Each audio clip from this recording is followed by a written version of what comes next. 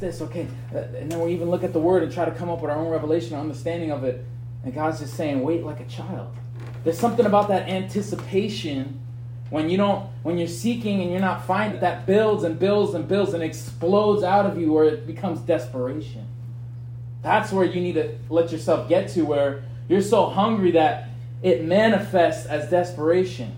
See, there's something about, you're hungry, but when you become really hungry, you're like that woman where she was crawling to Jesus. Oh, I would even eat the crumbs off your table. And he called her a dog. But then she said, but then he actually implored her and said, great is your faith. So I don't really care if I'm called a dog, because a dog is hungry, right? Yeah. So actually everybody looks at that like, oh, wow, that's a terrible rebuke. No, actually that's a great imploration, because she was willing to go so low like a dog on 4 legs to be able to just to be at the master's table. See, maybe you need to start being ready to be called a dog by Jesus and actually know that that's an encouragement. That you're actually hungry and you're not like the adults, and that you're actually like a child. I don't just want to be a dog, I want to be a puppy dog, because I know the puppy dogs, they'll eat and eat and eat. I've had a puppy before, and it just eats and eats and eats and doesn't... It's like, man, you have a little stomach, you just keep eating? Well, I do use the dung gate every 2 minutes, so... Well, actually, the more you eat, what happens when you eat? You digest. So actually, the more you eat, the more you get delivered. What is it? What is the dung gate in Nehemiah? It's the deliverance gate. That's where we get, right? When you, I'm not going to use terms, you know what I'm talking about, but when you use the bathroom, you're being delivered from the decomposed things in your stomach, right? And so the dung gate actually represents deliverance. So that when you eat, things are processing, being composed together. So if you're not catching this, really get out of your own understanding, because there's a lot being poured out. It gets decomposed together and comes together, and there's deliverance. So you're crying out for God to deliver you, but you need to actually be crying out for God that you'd be hungry, that you would eat, that the dung gate would be open for you to be delivered. Actually, eating the word gets me delivered from my words and Satan's words. Because Satan's words and my words are actually dull and null, but God's words are living. What's living actually, where there's something that's living, what is void? Death. All the things from the tree of life, from the tree of knowledge and good that you've been eating all this time, the tree of life in one bite decomposes it out. All the living things as I eat it, because actually when you're eating, your stomach's processing, but actually it's not letting out that exactly. It's letting out what was from yesterday. So what was from our former life, what is now being decomposed, because now from our new life we're eating, and that's processing and letting out the old. You can't understand that, because that all goes back down to hunger. When we're hungry, we eat. When we eat, there's actually deliverance on the other side. This message is called Made Manifest. Made manifest. Everything hidden shall be revealed by the light. Everything in secret places shall be shouted out on the rooftops. There's nothing that can't be hidden that will not be seen by the eyes. See, it's always seen by the eyes of the Lord. We look at those scriptures and we say, well, God sees it, so it's already seen. No, it's going to be seen by all to see. But there's a time that God gives us to repent and get right, and God actually makes manifest our own flesh to ourselves that we may see. See, God was even showing me that even our own thoughts are a manifestation of our heart, and it's actually biblical. Some of you don't even know. I just found out this not too long ago that there's a scripture that talks about how the thoughts of men are actually, I forget how it goes, I'll have to look at it after. It's actually only telling of their heart, actually. I forget, what's that scripture? Anybody know that scripture? It's a scripture basically, and what does it even say? It says when you are tempted, it's of your own desires and lust. So even the temptation is something the devil sees in you that he can try to lure through you. So what's in our heart actually manifests to our mind or actually has a part in that manifestation. And what comes from Satan actually really comes from our heart, because he sees something in our heart that he can use to try to pull us. But if he sees nothing in our heart, what is he going to pull us with? Jesus overcame in the wilderness because there was nothing at his heart that Satan could get to his heart. And that's why he had to go to Scripture and say, why don't you take all these mountains? But Jesus knew that they were his anyway. And just like Shane said it, that it was only a temporary possession that the devil had. That Jesus was going to reclaim all at the end. And you see it in the book of Revelation. So what was in Jesus actually was made manifest in that time of temptation. Temptations, trials, tribulations, all these things actually make manifest what's really in our heart. What the devil tempts us with actually is not really, oh, the devil's trying to tempt me with this. No, it's actually, yeah, it's temptation, and you can't fulfill it, but it's actually a manifestation of what still needs to come out of you. You're being tempted with lust. Well, actually, there's still lust in you. No man can say that they're tempted by God, but we're tempted by Satan, but God actually uses Satan to get to the bottom of us. 1 Corinthians 3:13.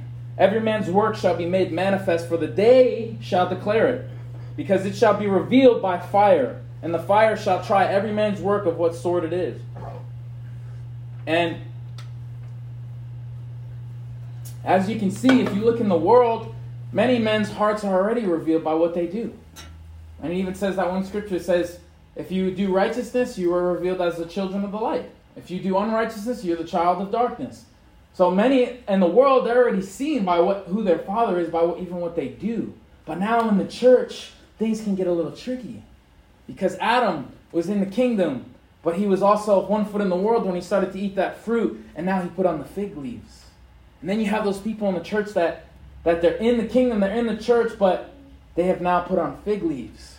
And even just the breath of God, even just his presence revealed Adam, because he tried to hide, and then just his breath and just God's presence in that moment in the garden even manifested. But actually what God was showing me about that thing in the garden was he was really showing me that because now what we talked about the fruit, they ate the fruit, and what was in that fruit was already being reproduced in them, because before Adam would have never put fig leaves on. That would never be an idea.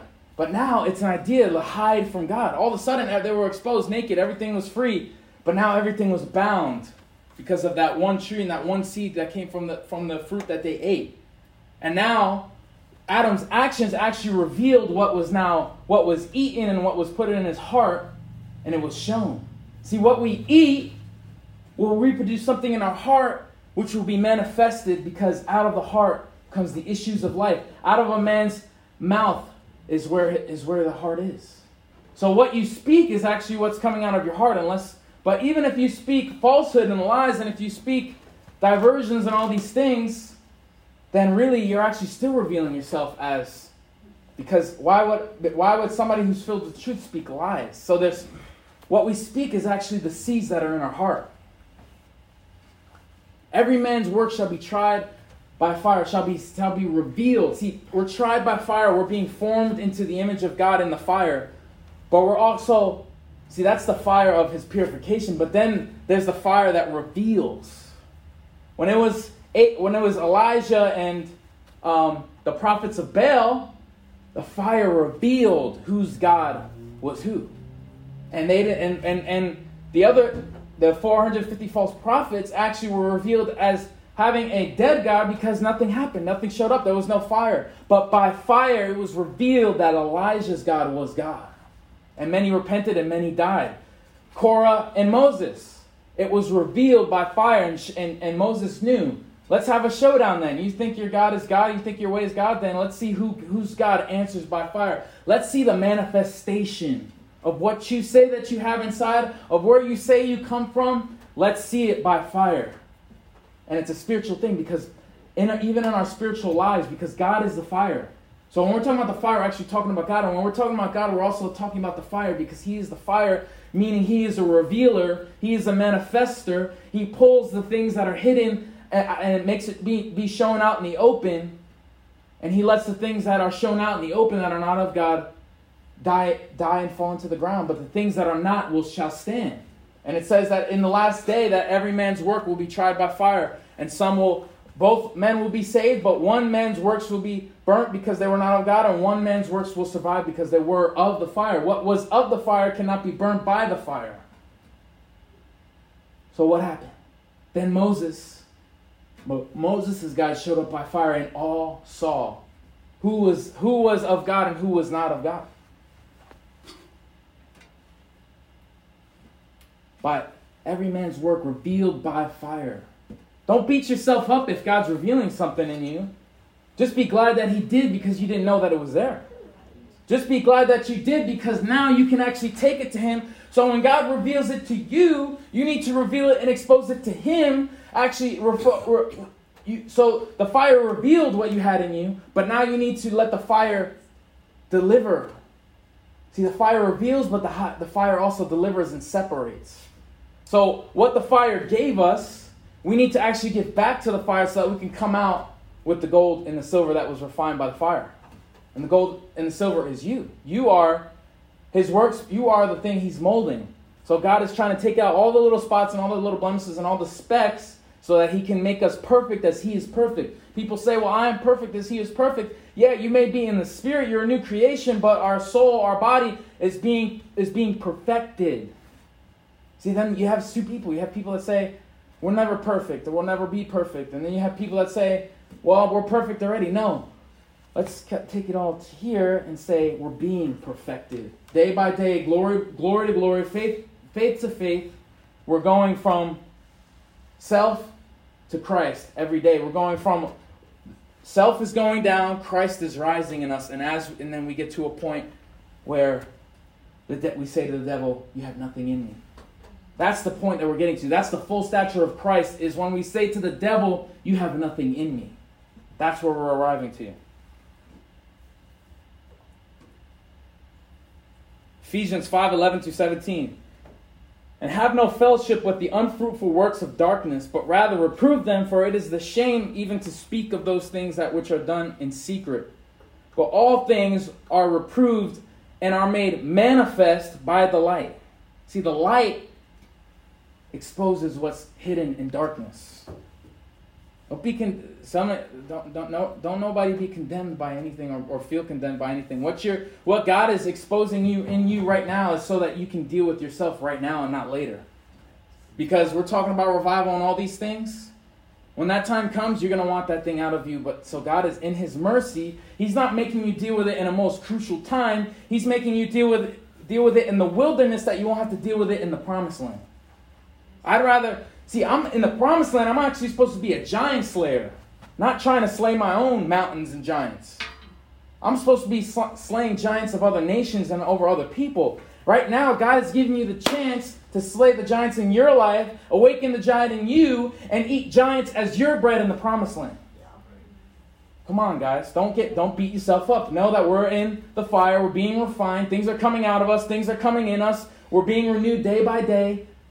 And glory to glory. The more we're renewed, the more glory. See, it's glory to glory. Glory fills us. Takes us to another level of glory. You may think you've touched the level of glory, but we're going from glory to glory. It's going to be even greater glory. Greater glory is this. And tomorrow it'll be greater glory is that. Greater glory is even that. You think this was greater glory? Well, greater glory is that. It goes and goes. And that's the greatest thing about God is it never ends. And it even says... See, I didn't pull out all the scriptures on this stuff because I'd be here all day, but there was so many scriptures about things being made manifest. Whether it was for darkness or whether it was for light, whether it was to bring revelation or whether it was to reveal the heart of a man. Jesus was spoken of in the Old Testament. The Word was made flesh and was manifest to the sons of man. Jesus was spoken of by the prophets, but what was spoken was now made manifest and seen amongst men. Righteousness was spoken of, but now righteousness became a man before our eyes.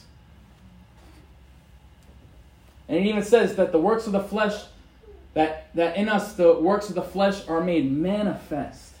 Adultery, fornication, and God, you know what God showed me about that?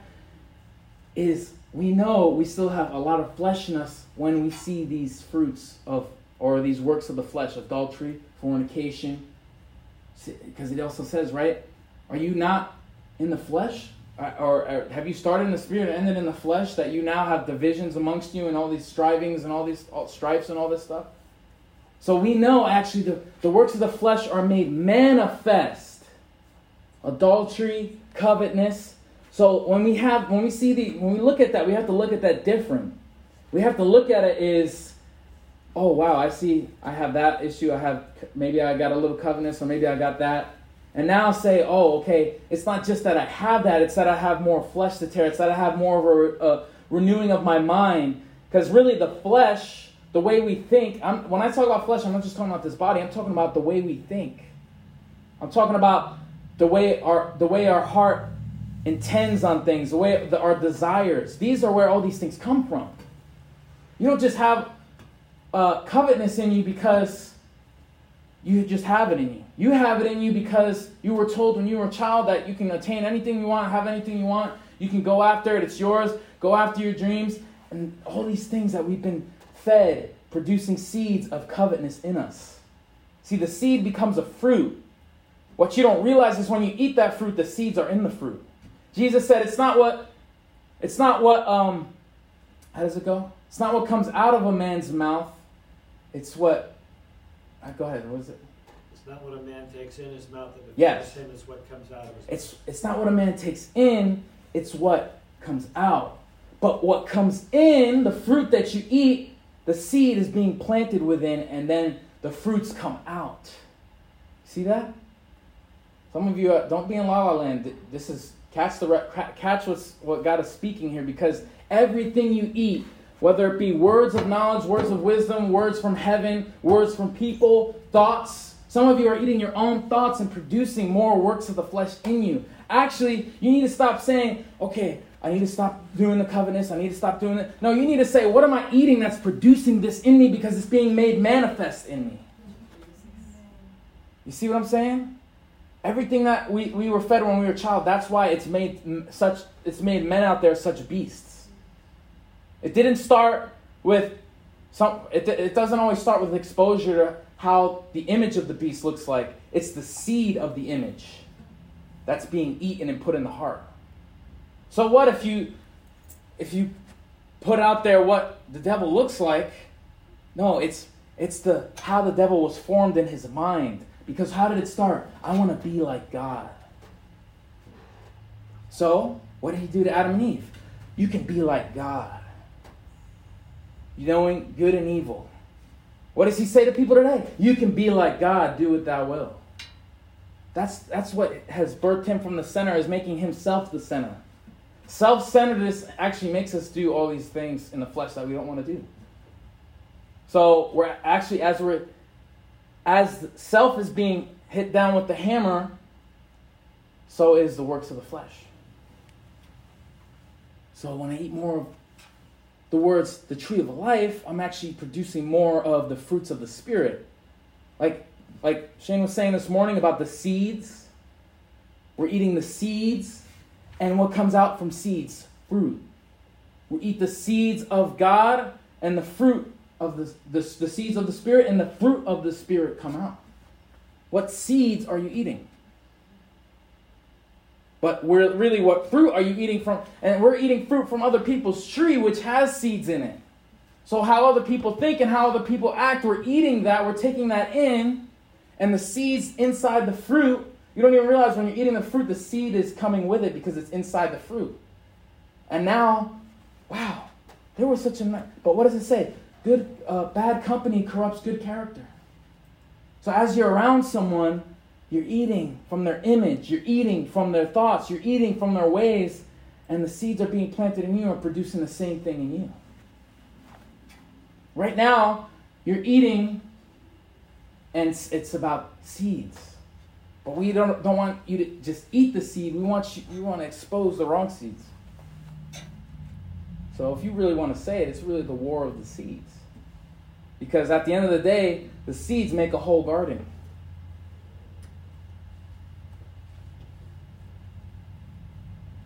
But all things, and what does the devil want to do? The devil wants to take away the God seed. The devil wants to go on the ground and take away what was good that was planted, because what was good from God will flush out, like we said before, we'll leave it at the dung gate, all the bad seeds. Because the word of God is a two-edged sword. It tears down, it divides everything that is flesh and spirit. It divides joint and marrow. So when the word of God is planted in you, it's not just a seed, it's also a sword that is cutting away. And that is leaving what is righteous. But all things that are reproved are made manifest by the light. For whatsoever doth make manifest is light. See, he manifested his light on us, and now we've become that light as he manifests the light on us. Actually, you want to walk in light more? Let him manifest the light in every place that's dark in you. So I want to be... So the more I actually keep my eyes single on the light, is the more I'll actually be filled with light. And if I'm filled with something, I become that something. And it doesn't just fill me, it comes out of me. But how great is that darkness? How great is that focus on what is dark? How great is that not letting that little darkness be revealed? You want to walk more in the light? Let the light reveal every part of you. See, that's what we do all the time. Every time there's a dark place in us, we run from it and say, no, don't touch that. Then you don't want to walk in the light, because the light doesn't just shine, it shines something out, and that part of you starts to become illuminated. Wherefore, he says, awakest thou that sleepest, and arise from the dead, and Christ give thee light. He gives you light. But you have to be willing for the light. See, we're born again. The light, yes, the light found me. Oh, this little light of mine. But why does it got to stay little? Because you have to let the light keep shining on every area so it can become this big light of mine. Wow. Let's change the whole song. Add a little bass to it. This big light of mine. Woo! I can't stop from letting it shine because it's a fire in my bones now. That's how we are when we're born again. Yes. Or maybe that song was inspired by somebody that really genuinely got saved. This little light of mine, yeah, they had a little Jesus, all right. Now get in the fire so it can be a big light. Get in the fire so we can put some Energizer Bunny batteries in there and make it really shine. See, the light is getting brighter and brighter. The day is getting darker. We're getting brighter. But even as it gets darker, we even get brighter naturally. So there's actually a double brightness being done on us. Because the day, like it said in that one scripture, the day is revealing it. What the evil increasing is actually increasing the revealing of who's righteous.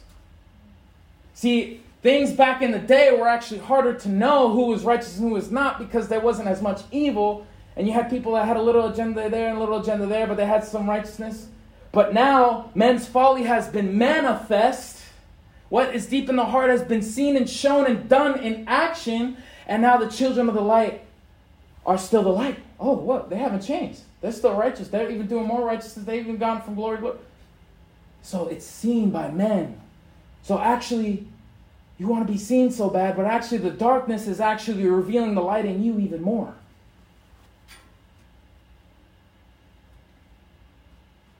See then that ye walk circumspectly, not as fools, but as wise, redeeming the time, because the days are evil.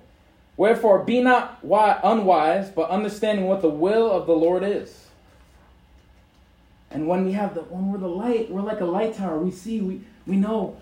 The more light you actually have in you, you actually become a light tower, because everywhere you look, you can see. And then it's easier to see what the will of God is, what God wants, what God likes, because the light reveals it. Then you start having more revelation. You start having more understanding. You can see more. You start to have that aspect of a seer, where you starting to see heaven, hell, earth, death, and the grave, and life, peace, godliness, sin, destruction, righteousness. You start to see what it all looks like and what the retrospect of it is. Like Paul and Peter, when they were talking about the revelations of Christ, and they were like a light tower in the Old Testament, seeing everything being revealed. But some of us are still looking through a glass darkly.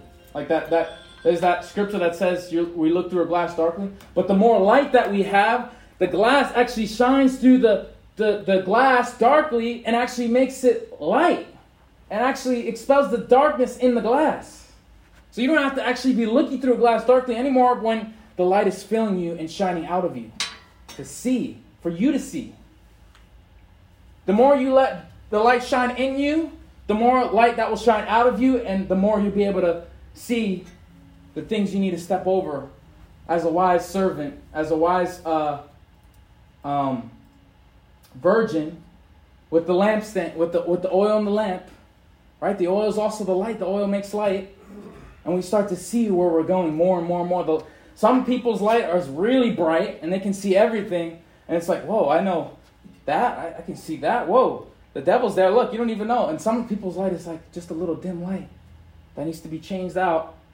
And they're like, the devil? I don't see nothing over there. It's so dark over there, I can't even see. But the other one's like, I see it. There's a devil. I see it with my light. The light gets brighter. The exposing gets deeper.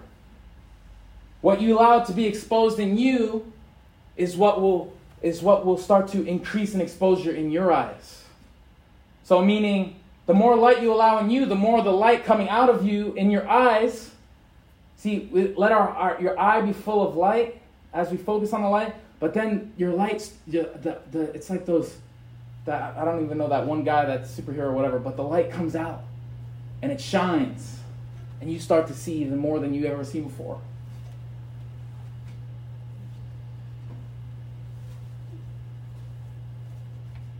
1 John 2:19. They went out from us, but they were not of us. For if they had been of us, they would no doubt have continued with us. But they went out that they might be made manifest that they were not of us. See, them leaving the body actually showed where they were already in their heart. People that actually leave the church are actually being shown that they might not have even been of the church. What does it say here? They went out from us, but they were not of us. And then I'll skip back to that they might be made manifest, that they might be seen by everybody, that they were not all of us. It said not all of us. So some people can go that were of us, but got offended or whatever. But there's some people, tares that are even planted, and I hate to say it because really the tares in the wheat are planted in the world. People say it's in the church. It shouldn't be in the church. If you're preaching the truth, it won't be in the church. But even as the truth comes and is like a light and exposes the dark, they get exposed and they either run from the light and run out the door and never come back, or they let the light expose and say, yeah, you got me. See, when the light comes, it exposes, and you either run from exposure or you embrace it. And say, yeah, you know what? Take the fig leaves off. Adam just said, all right, yeah, God, you got me. We need to be like Adam and just say, okay, you got me. I am hiding from you. But then others are like, what are you talking about, God? I'm good.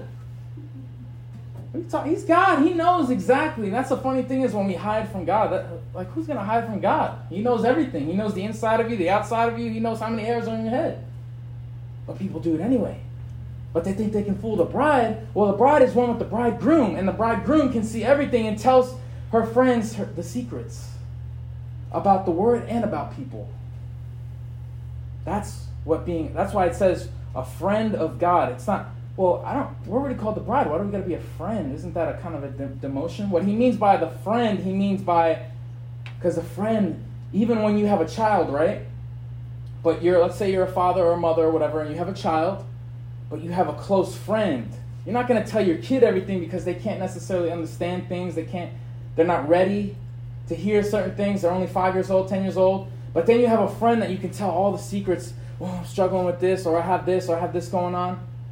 See, but then when the child grows older and becomes 18, 20 and gets more responsible, then you notice when you come around your parents, or if you're a parent, you have a younger child, and now they can understand you, they can even help you, you can even help them. So now we're a friend of God. And he tells us his secrets because he trusts us with his secrets. There's some secrets from God that we don't necessarily tell to anybody else because it's a secret. And then there's secrets that sometimes God has us shout on the rooftops because it says things that are said in the secret will be shouted on the rooftops. And some things that are said in the secret place of the Most High from the secrets of with his friends will actually be told to be spoken out loud in front of the church. Revelations that have never been uttered, secrets about the kingdom and the time to come.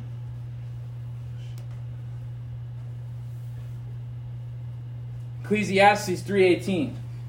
I said in mine heart concerning the estate of the sons of men, that God might manifest them, that they might see that they themselves are beasts. Let's read that again. I said in my heart concerning the estates of the sons of men, that God might manifest them, that they might see, that the sons of men might see that they are beasts. That the sons of men, that human beings would see what's in them. There might have been a time, because this is Ecclesiastes, this is a long time ago, where men thought they were okay and they were doing all types of sin and whatever. But what did the law came? The law came to reveal what was not of God and what was of God. The law was even a light, but it wasn't the same light. It was an image of the light to show those that were in darkness that they were dark. Until the law revealed that they were dark, there was no classification of what was darkness and what was light, until God revealed what was righteous and what was unrighteous, what was good and what was evil. So the law was a light, but now we have the actual intertwinings of that light inside of us. But God actually, but just like that scripture is saying, it even does it to us, not in the same way as then, but the fire reveals the things that are of the image of the beast. See, the light revealed back then the beasts that they were, but now, today, the light is revealing the image of the beast that we still have. The image of the beast is being revealed while the image of Christ is being revealed, and one's going out the dung gate and one's coming in. It's a shifting that's going on in us. Those that have the image of the beast inside of them will worship the image of the beast. You're already worshiping the image of the beast when you walk in that image. How do I know you're going to take the mark of the beast? How do I know you're going to... Because it says those who took the mark of the beast and worshiped the image. And worshipped. Like in Daniel's time when it said, bow down, they're worshiping the image right now. With all this stuff that's been going on, it's already being done. By what they're doing, what they've conformed to, that's bowing down to the image of the beast. So the manifestation of who actually has the image of the beast is being manifested by what they're bowing down to. And what they're bowing down to now, what it's being seen as, is going to be culminated in them taking the mark. Because it's already inside of you. Spiritually speaking, you've already taken it. If you're already... Not saying that you can't be redeemed, that you can't turn around and deny that truth. That's the glory about where we're at right now, is that all these things are manifesting everything. People are leaving churches because of what they're seeing right now. Because the church is... What they were not sure about was going on in the church. They were feeling, there's a little Holy Ghost there, but there's a little Antichrist spirit there. But now the Antichrist has come full-fledged because it's been manifested. God manifests everything. Everything will be manifested by the light. Do you get it? Everything. Every hidden thing. When man tries to say, I am the Christ, but they're another Christ, it's going to be revealed by the light no matter what. When somebody's holding a secret or somebody has something in their heart and they say, no, it's not in my heart, don't worry. The light's going to reveal it. Don't worry. It will be revealed by fire. Let's look at some instances even, and I'm going to come back to it because I got a few other scriptures on this stuff. Let's look at some instances where the fire or the light actually revealed someone's heart.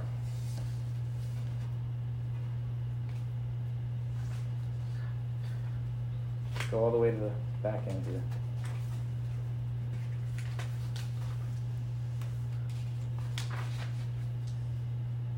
Okay, go to, well, if you're probably not turning there, but 1 Samuel 18, 5 through 29. Let's look at an instance between David and Saul where the light, the fire, the revealing fire revealed what was hidden. Because in every situation and everything, especially in his church, the light is going to reveal everything. It will be made manifest. The works that men do that are good will be made manifest, right? Because it says, and I'm going to get to another thing, the alms that you're doing in secret, it even says that he will reward you openly. It will be made manifest. What you're doing behind closed doors at home, in your bedroom or whatever, I'm not talking about that. I'm talking about in your bedroom, if you're praying in the closet, it even says, I will reward you openly.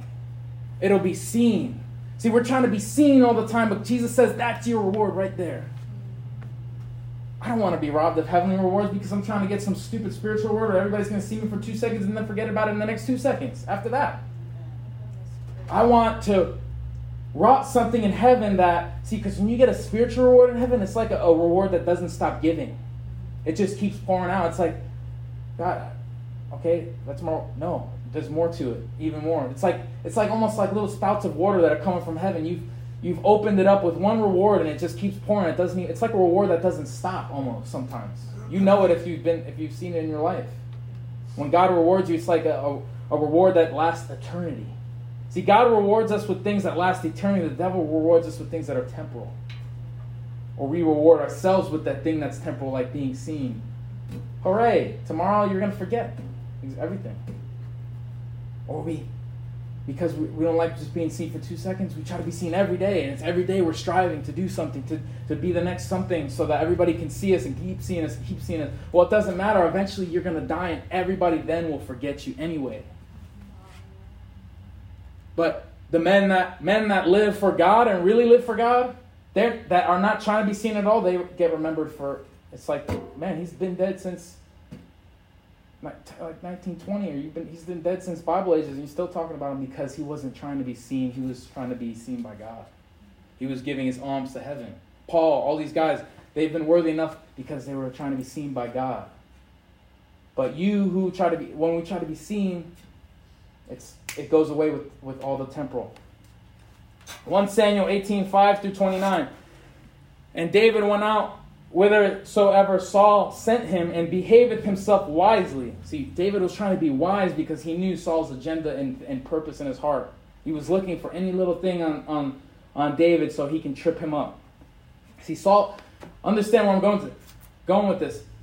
Saul had something in his heart, and that was not necessarily seen, but I think David was behaving wisely because he was already perceiving it. See, when you're in the spirit, a spiritual man judges all things. Why? Because the spiritual man sees all things in the heart, not just in the flesh. See, when we judge by the flesh, it's because we're just seeing on the outside. You can't really judge righteous. Because somebody could be doing something and there can actually be a pure heart to it, and you're actually judging someone for something that's not a big deal to God. But somebody can actually be doing a good thing, but there could be a hidden agenda behind it, but you can't see as a spiritual man, so you judge them. But God is not judging them at all. Or God is judging them, but you see, well, they did a good work. What is wrong with it? But you're just looking on the outside. You don't see the heart. You don't see that they did that out of an agenda. They look like such a goody-goody. They look like such a sweet prince, sweet, charming princess, but deep down there's a motive, and God doesn't like it. So there was even some scriptures about their prayers were a stench to God. But they're praying, God, what's wrong with it? Because of the life they're living. Or trying to bring your gift to the altar, but you haven't even reconciled with your brother. That gift stinks in front of God's eyes, not because of the gift, but because of the heart that still hasn't reconciled with the brother. That hasn't committed to love. See, it's more than the eyes can see. If you want to really see what's going on with your brother, you want to really see your brother's heart, your mother's heart, your sister's heart, whoever, ask for discernment. Because discernment is our eyes. And God even told me this too, to go with that. The more you walk in the Spirit, the more you see in the Spirit. The more you walk in the flesh, the more you only see flesh. And more flesh, and more flesh. Why are you so judgmental? Because it's flesh. You're so bothered with flesh that you keep seeing flesh. But the more you're looking at Him, the light is radiating, is coming from heaven to your eyes. It's like a beam that you know how lights shine off things, like bounce off things? That's how it is. Boom, boom, boom. And you see, whoa, I've never seen that before. Well, you've just been with God. And now you can see as He sees. And Saul sent him over the men of war, and he was accepted in the sight of all people. See, everybody was accepting David already. And that's what Saul didn't like. And also on the sight of Saul's servants, and it came to pass as they came, when David was returned from the slaughter of the Philistines, that the women came out of all the cities of Israel singing and dancing to meet King Saul with tabrets, with joy, and with instruments of, that's a weird way to, I don't know if that's spelling music or of music. M-U-S-I-C-K. of music, instruments of music. Interesting. And the woman answered one another as they played and said, Saul hath slain his thousands, and David his 10,000s. Now, if you don't know, see, let the light illuminate your eyes to see what's happening here. God was actually orchestrating this 10,000, because hey, if I was one of them, I'd be like, well, I ain't saying that because I know that's going to make people jealous. But God knew exactly what he was doing. And Saul was very wroth. Oh, I wonder why. But was Saul wroth just because of that? No. Saul was wroth because it was being revealed what was hidden. He wasn't just wroth because of the action. He was wroth because that spirit was pulled out. Was not pulled out to come out, but pulled out to be seen. And really what I believe about Saul is God was trying to show him himself before he showed anyone else. Because then later on, then everybody can see kind of like that the kingdom of Saul was handed over to David. But that's what God does to us. He gives us mercy, exposes ourselves to ourselves, and then if we don't let it be exposed, then he has to expose us. And then God does go, nowadays God goes through the days. Back then, it's almost like sometimes you didn't have any mercy. Well, because God knew the heart, really though. David made many mistakes, but his heart was good. His heart was pure. So God oversaw it. Saul made one mistake and God was wroth with him.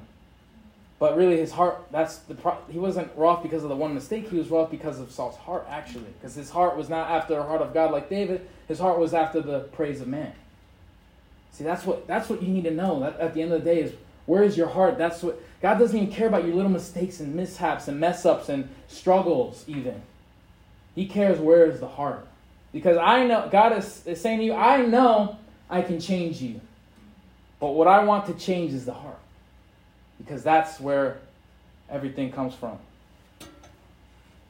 And Saul was very wroth, saying, the saying displeased him. Why did it displease him? And he said, they have ascribed unto David 10,000, and to me they have ascribed but thousands.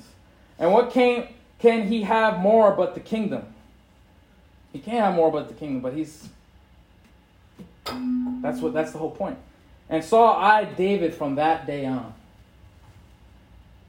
So that event actually made all this stuff start to come out of Saul. Because God already put it in his heart when Saul did what he did. Before Saul did anything, Saul already had the praise of man in his heart. But what he did when he didn't kill the other king that he was supposed to kill, he killed everybody in the land except the king and the cattle. But God said through Samuel, kill the king, the cattle, and all the people, leave nothing left. But he man-pleased because the people wanted the cattle. And he kept the king. And God rebuked him and said, rebellion, that famous scripture, rebellion is as a sin of witchcraft.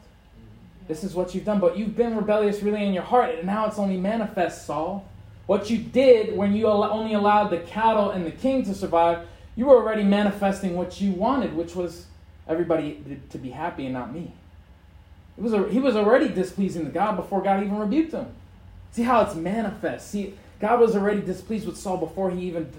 See, God was displeased with Saul already in his heart, and then he manifested his displeasure to Saul by the action. He couldn't manifest his displeasure because back then it was more about the outward, right?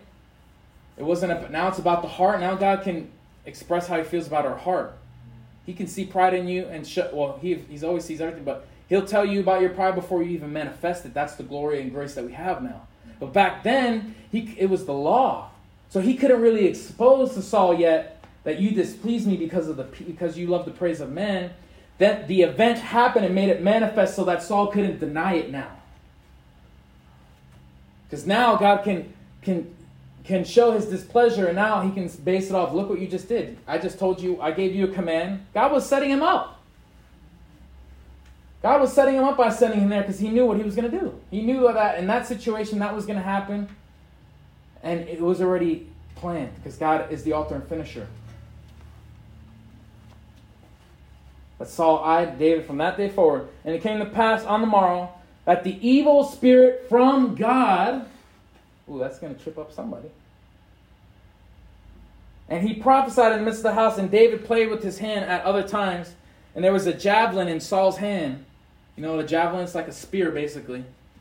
And Saul cast the javelin, for he said, I will smite David, even the wall, with it, as David avoided out of his presence twice.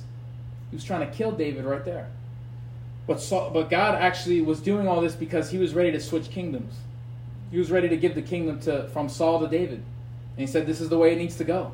I'm not going to kill Saul. I'm going to let Saul give up himself, expose himself, and then he ended up getting killed in battle. God didn't even kill him. The other army killed him.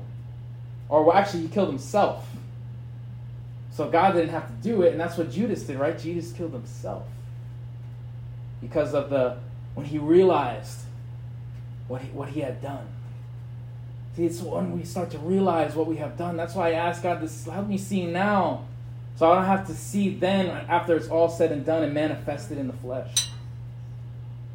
See, I don't want God is working with our flesh and working with all these things in our mindsets that we're working out and working in from heaven. But I don't want something that's in me. That's why it says, walk in the Spirit that you will not fulfill the flesh. In other words, walk in the Spirit that you will not make manifest the flesh. Because when I walk in the Spirit, I actually keep my old man behind. But when I'm in the flesh, the works of the flesh are made manifest now. What you're walking in is what you manifest. And Saul was afraid of David because the Lord was with him. See, even Saul started to see. But he was still coming against the anointed of God.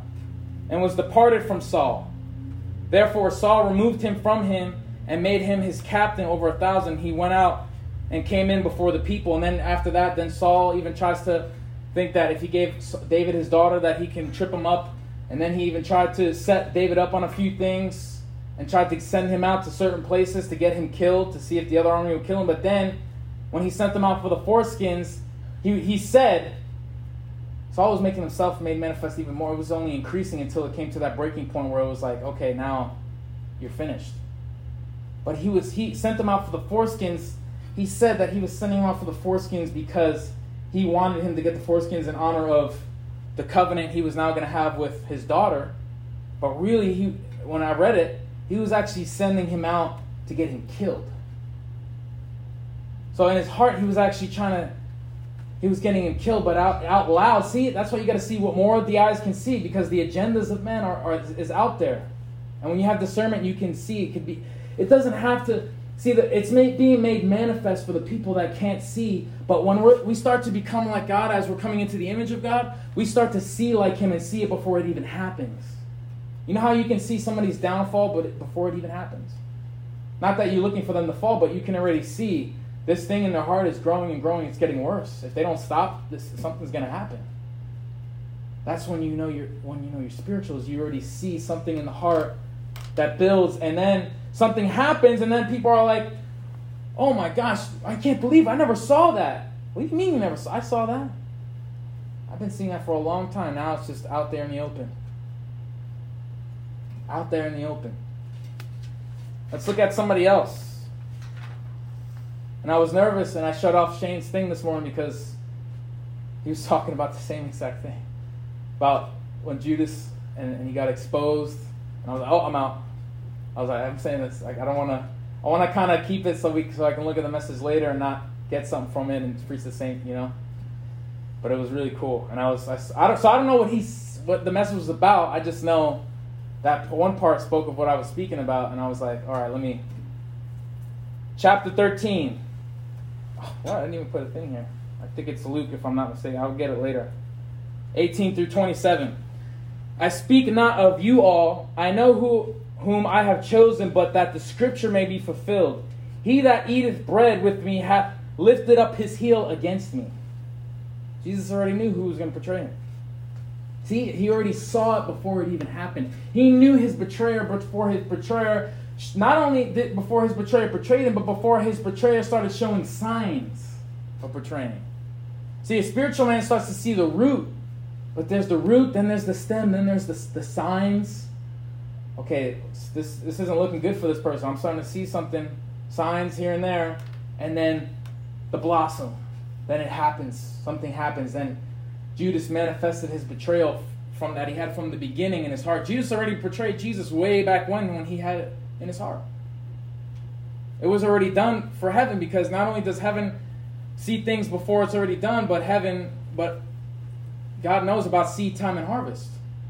See, we think about seed time and harvest with giving and all these things, but there's seed time and harvest of the bad seeds you have in you. There's the bad seeds that are building in you, and it's being fed, and time goes on, signs are being shown. Whoa, whoa, whoa, whoa, what's being grown in the ground there? There's some weeds coming out. You better get the bleach or something, because it's growing. And then it becomes this big thing that's so hard to remove. It blossoms. Now I tell you before it come, that when it come to pass, you may believe that I am he. Verily, verily, see, he was already saying, let this person, the one that eateth bread with me, let them know that I am. Let that, by that sign, you see, Jesus was doing a lot of signs to let people know that he was, that he was God, that he was the Messiah. There were so many signs he was giving because they didn't see it, they didn't have the Holy Spirit. So there were so many signs and wonders that Jesus was doing to show them. And I'm going to get to Philip and Nathanael in one point where he even shows Nathanael a sign before he even, so Nathanael could be like, whoa, you are the Lord Jesus. How? Because only you would know this. See, nobody would have believed if he didn't, or not saying nobody, but the disciples believe without seeing, some of them believe without seeing a sign and a wonder, because he just said, follow me. And they just felt compelled because they were really genuine. But then there's others that they need to see signs and wonders. They would have never believed if they never had a miracle or healing happen. So these things, miracles and healing, are to show what is there, to make it manifest to those that don't see. See, when we do miracles and healings and things happen like that from heaven, at least, like when Moses came to Pharaoh and said, God is saying, let my people go. He came and said, let my people go, but then he came back to show it. He's serious. A snake, boom, with the thing. The blood turned the waters. All the famine. And then, of course, Moses tried to do his trickery and tried to copycat what God did. He only did it because the devil saw what God did and copied it. See, the devil didn't just do that. He just copycatted what God did there. You know how we talk about the devil's a copycat all the time? He saw, he turned over, I can do that too. Here, let's do it. But then God made it manifest even more. The locusts, the light only in Goshen, all the different things that were happening. The spirit of death came, and then he said, all right. Pharaoh couldn't deny it. Okay, it is God. Get out of here, please. But then Pharaoh, and how much more? Then Pharaoh saw that it was manifest, still couldn't take it, still didn't want to believe it, and got swallowed up by the Red Sea. Verily, verily, I say unto you, he that receiveth whomsoever I send receiveth me, and he that receiveth me receiveth him that sent me. When Jesus had thus said, he was troubled in spirit and testified and said, Verily, verily, I say unto you, that one of you shall betray me. Then the disciples looked one to another, doubting of whom he spake. Now there was leaning on Jesus' bosom one of his disciples whom Jesus loved. Simon Peter thereof beckoned to him, that he should ask of who it should be of whom he spake. He then, lying on Jesus' breast, because they didn't know who it was either. Jesus knew the whole time, they didn't know anything. So Jesus had to think for a second and say, how am I going to let them know without letting them know? How am I going to tell them? He didn't just tell them. Why didn't Jesus just say, it's Judas? Well, let's see. Right? Wouldn't that be more simple? But he wanted to do more than just let them know that it was Judas. Simon Peter therefore beckoned to him that he should. Then he lying on Jesus' breast said unto him, Lord, who is it? Jesus answered, He it is to whom I shall give a sop when I have dipped it. And when he had dipped it, the sop, he gave it to Judas Iscariot, the son of Simon. And after the sop entered into him, or after the sop, Satan entered into him. Then Jesus said unto him, That thou doest, do quickly. So he didn't want to just reveal who it was. The one that had dipped the sop is the one. So they got it. Oh, the sop. But he was like, all right, not only am I going to, reveal to them who it is, but I'm going to make it happen now. Now it's time for me to go to the cross. Father, it's time for me to go claim the bride. And he dipped the sop, and it manifested Satan in him. Satan came on him after he ate the sop. See, there's things that God uses to manifest things, and it's the things that confound the wise, the foolish things that confound the wise. How foolish is it? You're going to dip a sop, and that's going to make somebody fulfill one of the biggest prophecies? And it did. And he dipped the sop, and he portrayed, and it led to why we're here today. We couldn't be here today unless that event happened. And God already foresaw how it was going to happen, and that was how it was going to happen either way. Now that we've gone through all the ones that you don't like, let's go to a good one here. John 144 through 51. Now Philip was of Bethsaida, the city of Andrew and Peter. Philip findeth Nathanael and said unto him, We have found him, of whom Moses in the law and the prophets did write, Jesus of Nazareth, the son of Joseph. And Nathanael said unto him, Can there be anything good out of Nazareth? Philip said unto him, Come and see. Jesus saw Nathanael coming to him, and saith unto him, Behold, an Israelite indeed. Jesus said this to Nathanael. Nathanael said unto him, Whence thou knowest, what knowest thou me? How do you know me, Jesus? How do you know that I'm a good Israelite? How do you know that I'm faithfully trying to obey the law with all my heart, mind, and soul, and love God with all my heart, mind, and soul, and doing it genuinely? Jesus answered and said unto him, Before that Philip called thee. Before Philip, because it said Jesus saw him after Philip called him, but Jesus is saying, before Philip even called you, I saw you under the fig tree. What is that? He saw him under the fig tree, but he didn't even know Nathanael yet. But he was revealing that he was God. Because Nathanael obviously was having something happen there, whether he was experiencing heaven for a second or whatever, to let him know, to be as a confirmation and a sign and a wonder to manifest that this was the Son of God. Jesus answered and said unto him, because Nathanael, then look what Nathanael says. Because he said that, Nathanael says this, Rabbi, thou art, and he answered and said, Rabbi, thou art the Son of God, thou art the King of Israel. Jesus answered and said unto him, Because I said unto thee, I saw thee under the fig tree, believest thou?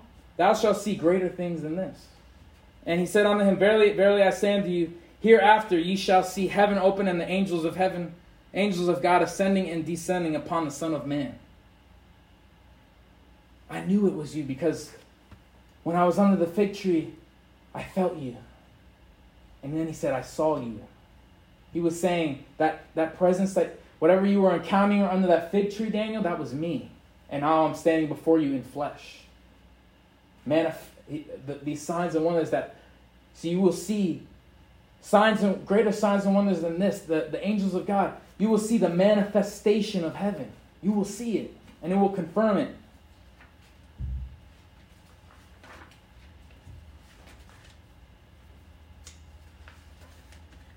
Acts 10.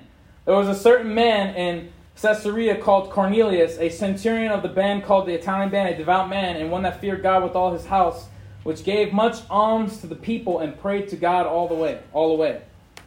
He saw a vision, evidently at about the 9th hour of the day, and an angel of the God coming to him and saying unto him, Cornelius. When he looked on him, he was afraid and said, What is it, Lord? And he said unto him, The prayers and thine alms are come up for a memorial before God. An angel confirming, we saw your alms, we saw the things that you've been doing, not man. Nobody was seeing what Cornelius was doing, but heaven saw it and confirmed it and came down and showed it, and then blessed Cornelius by sending Peter. And then Peter comes. This was like a double whammy here because Cornelius had it manifested from heaven that what he was doing was of God and was for God and was going to God. And now Peter's having a vision, just so we can, for the time I'm not going to read it. Peter was having a vision where he was on a rooftop and eating and there was all these bugs and different things and blah, blah, blah.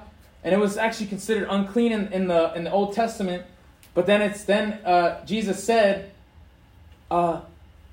eat and, let me see what it said. Kill and eat. I can't even see it there. Kill and eat. And Peter was rejecting it like, how can I eat this, Lord? This is unclean. But then, see, Jesus was talking about something else. He wasn't saying necessarily go eat bugs and all that and all these unclean animals. But he said, what I have made clean is clean. Because really, a lot of the stuff some of the stuff that's in the Old Testament was actually stuff that some Jews added to it, or the law. Some stuff was added by men. The Sabbath was made for men, not meant for the Sabbath, all things like that. Now the Sabbath was from God, but it was the way it's now esteemed and it's not done, and how it's all for man, the rest of it. Because Jesus came back and rebuked he didn't rebuke his own thing about the Sabbath. He rebuked how men were carrying the Sabbath like it was something. But he was saying now, what was then was now an image, but what I was talking about then is now manifested to you right here. I am the Sabbath.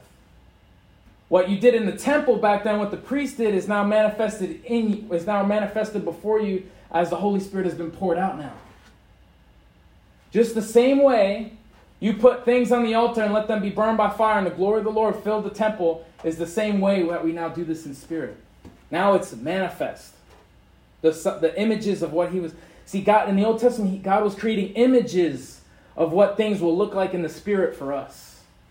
Everything that he did in the natural with certain things, when he wasn't telling them just for nothing. He wasn't telling Noah to build the boat like this, and them to do the altar like this, and the priest shall be tied to this and have fruits and all types of instruments tied around his thing for nothing. It wasn't because he's just like, I just want to be religious. Just make him wear flutes and whistles and all that, and fruits and all this weird stuff. No, it was that God is an artist. He was showing the image, the movie so that now he was doing it. What he was doing then for them was obedience. Now what he's doing us for now is revelation. What he had them do for obedience is now revelation for us. And they were actually serving us back then, because what they did back then is helping us now. Yes. They didn't know what they were doing. They were just obeying God, and God sometimes didn't even give them an explanation. Jeremiah and all these other prophets were doing some weird stuff too, and Ezekiel. But it was an image for us so that we can see and we can last the days. Everything from the first day was giving up for the last day. The elder shall serve the younger. See how all these things, they work together for our good. What they did back then and what we're even doing now is going to benefit the next generation. They don't even know they were giving up and sacrificing all that they were doing. Even Abraham and Isaac's situation, God was correcting Abraham's heart and doing all that. But he was also showing an image. And now we preach about that. We talk about it all the time now. And it gives us so much revelation. It helps us understand God's heart.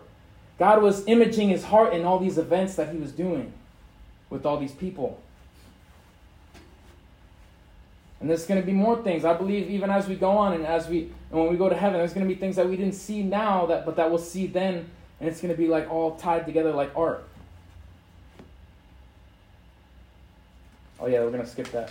Oh, so then when Peter goes to Cornelius, he didn't even understand the vision yet, but as he was speaking to a Gentile for the first time, always preaching the gospel to the Jews, now giving it to the Gentile, he started to understand, what God made clean is clean. Well, they're not dirty because of what we said back then, that they're Gentiles, so they can't receive the gospel. Now we can preach to them. Now we can, when he was saying eat them, he's saying receive them now. Now Cornelius had an experience with heaven. He couldn't deny it. That manifestation for heaven, and who knows if Cornelius even knew Peter. But heaven announced Peter so Cornelius can be fed. There's people that might not even know you, that God is going to announce to them in dreams that you need to receive from this person, and they'll meet you after God talks to them in the dream. But then, in that moment, it manifested the revelation when he needed it the most. Because Peter was probably conflicted in his mind, like, I can't preach to Gentiles. I thought they were unclean. Unclean. The spider. They're clean now. I get it. They're human beings just like me. Just because they're not from Jerusalem, they're not born in Israel, doesn't mean they can't receive what God is giving. And he said, Cornelius, centurion, a just man, and one that feareth God, a good report among all nations of the Jews, was warned from God by a holy angel to hear these words.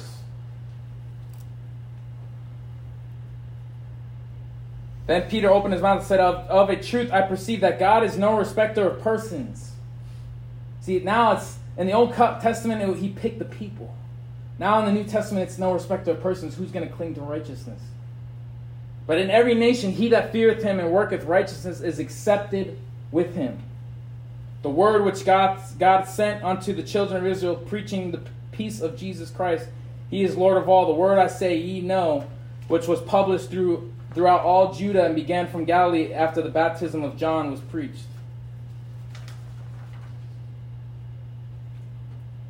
Acts 10. Oh no, that's one we just did. Matthew 6.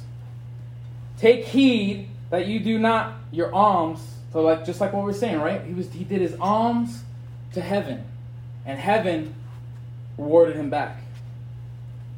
Take heed that ye do not your alms before men to be seen of men, otherwise ye have no reward of your Father which is in heaven. Therefore, when thou doest thine alms, do not sound a trumpet before thee as the hypocrites in the synagogues and the streets, that they may have glory of men. Verily I say unto you, they have their reward. But when thou doest alms, let not thy left hand know what thy right hand is doing, that thine alms may be in secret, and thy Father which seeth in secret himself shall reward thee openly.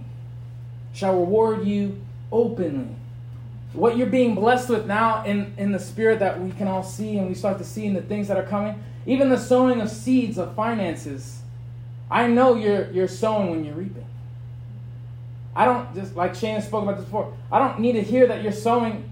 I don't need to know that you're sowing because you announce it to me and that you have to pay for things in front of people and let it be seen. Hey, I got a seed. No, it's when you start to reap. Sometimes some people are sowing seeds and they're like, hey, I got a seed, but when you're not looking, they're like, I don't want to get that. They're struggling. But to be seen, they get motivated. Like, yeah, I get a double reward. I get to reap and I get to be seen. But God says that's your reward right there. You just reaped what you've sown right there. You've sown wanting to be seen, and now you've been seen. Good, you reaped it. It's over. But sowing in secret. See, we need to get in the habit of, we don't have to be religious about it and be like, oh, no, I don't want you to know. But more like sometimes you tell people things to show the heart and to help them, but it's not to be seen. That God knows the agenda. If you're doing things to be seen, then that's the reward. But if you're doing things to show people so that they can see, so you're either doing things to be seen so that they can see you, or you're showing people things so that they can see Him. We're going to use examples to show you what He looks like, so that you can see Him.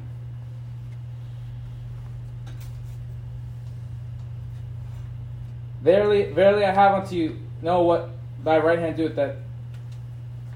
And when thou prayest, thou should not be as the hypocrites are, for they love to pray standing in the synagogues and in the corners of the streets, that they may be seen of men. Verily I say unto you, they have their reward. I don't want to pray to be seen by you. I want to be prayed so that heaven can shake and quake, and things can move and groove and get out of my way, and I can get in the way and I can get in His way. That's what I'm praying for. I'm not praying for it so that everybody can be like, wow, he's so talented at praying.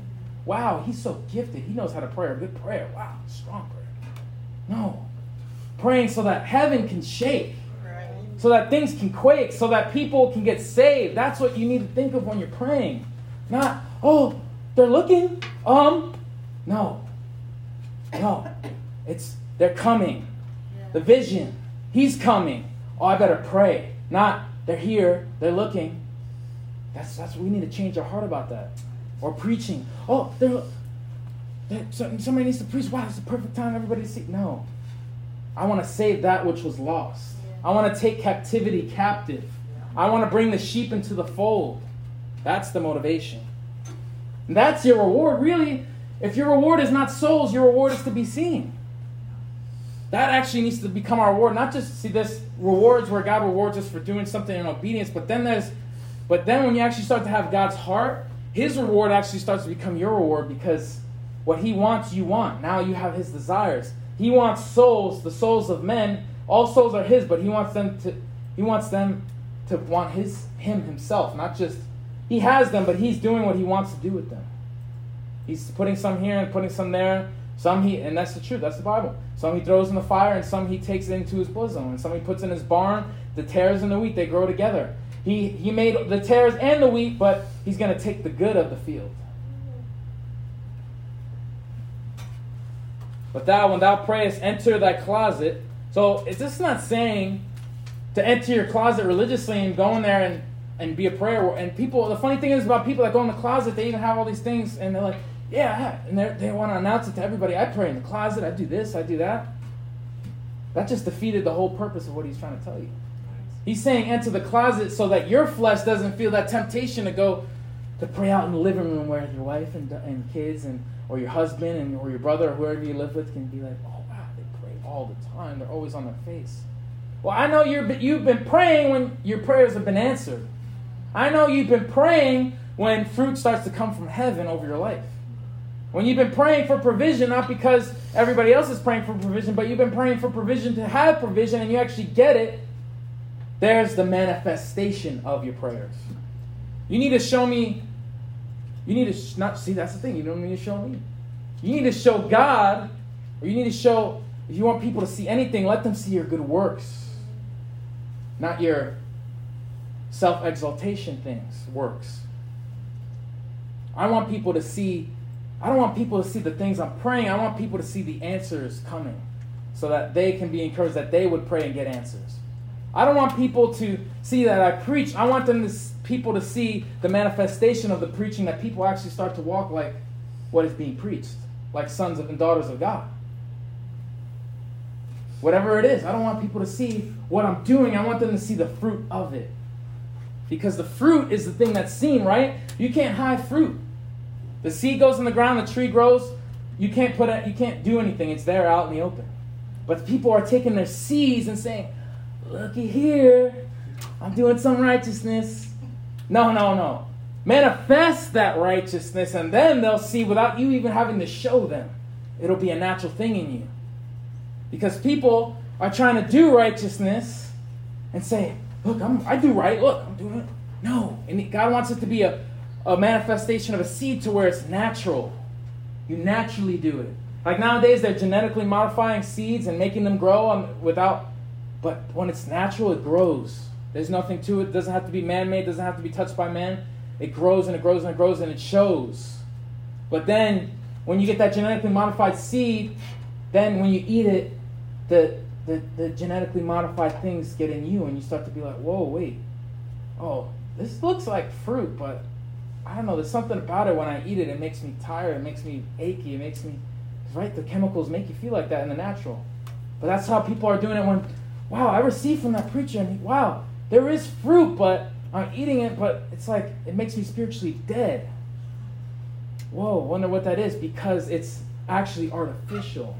And then you start to walk like them, and then it's like, oh, how come it's not natural? I have to see, but when it's really from God, people eat from your tree, and they start to walk out what you're walking out naturally, not having to do what you do. You make them worse a proselyte than yourself. Like the Bible says, when it says you go out and you make worse of a devil than yourself. When people are preaching, it's a birthing center, it's a garden. When people are giving the word and leading people and doing all these things, that's what it's doing, because people, they're getting seeds and they're becoming like what they're hearing from. If you're hearing from the tree of life, you start to walk in life. When you hear from the tree of knowledge of good and evil, what does it produce? Death. And that's what happened when they ate the fruit. It produced death, and God said, you shall surely die if you eat from that tree. And they lost their disconnection. They lost their connection from God. And they didn't die in the natural, they died spiritually in their connection with God. It manifested something. 3 more and then we're done. John 9:3. Jesus answered, neither hath this man sinned. Or they asked Jesus, why is this man like this? Why is he blind? Is it his parents' sins or is it his sins? Jesus answered, neither has this man sinned, nor his parents, but that the works of God shall be made manifest in him. This miracle is being done just so I can show the work of God, just so I can show that I am the Christ, just so I can show the kingdom of God inside of a man. Not because of the sin. So just, that's the foolish things I can find out. A blindness didn't come because of any type of sin. It came to glorify God. God uses these things to glorify himself, to make manifest in him.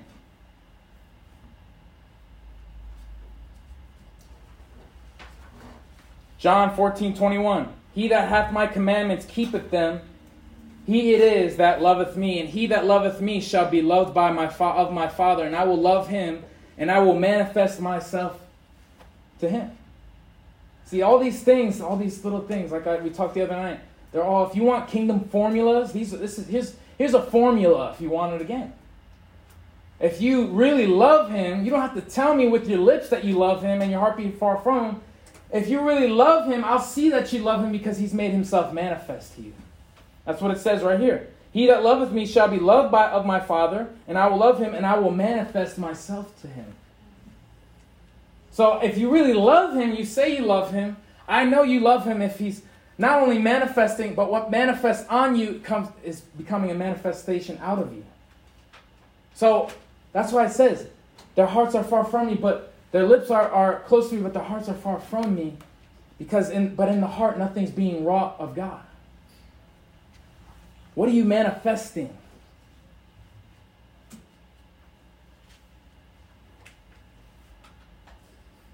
Therefore, whosoever ye have spoken in the darkness shall be heard in the light, and which ye have spoken in the ear in the closets proclaimed upon the rooftops. Just want to make sure I get everything.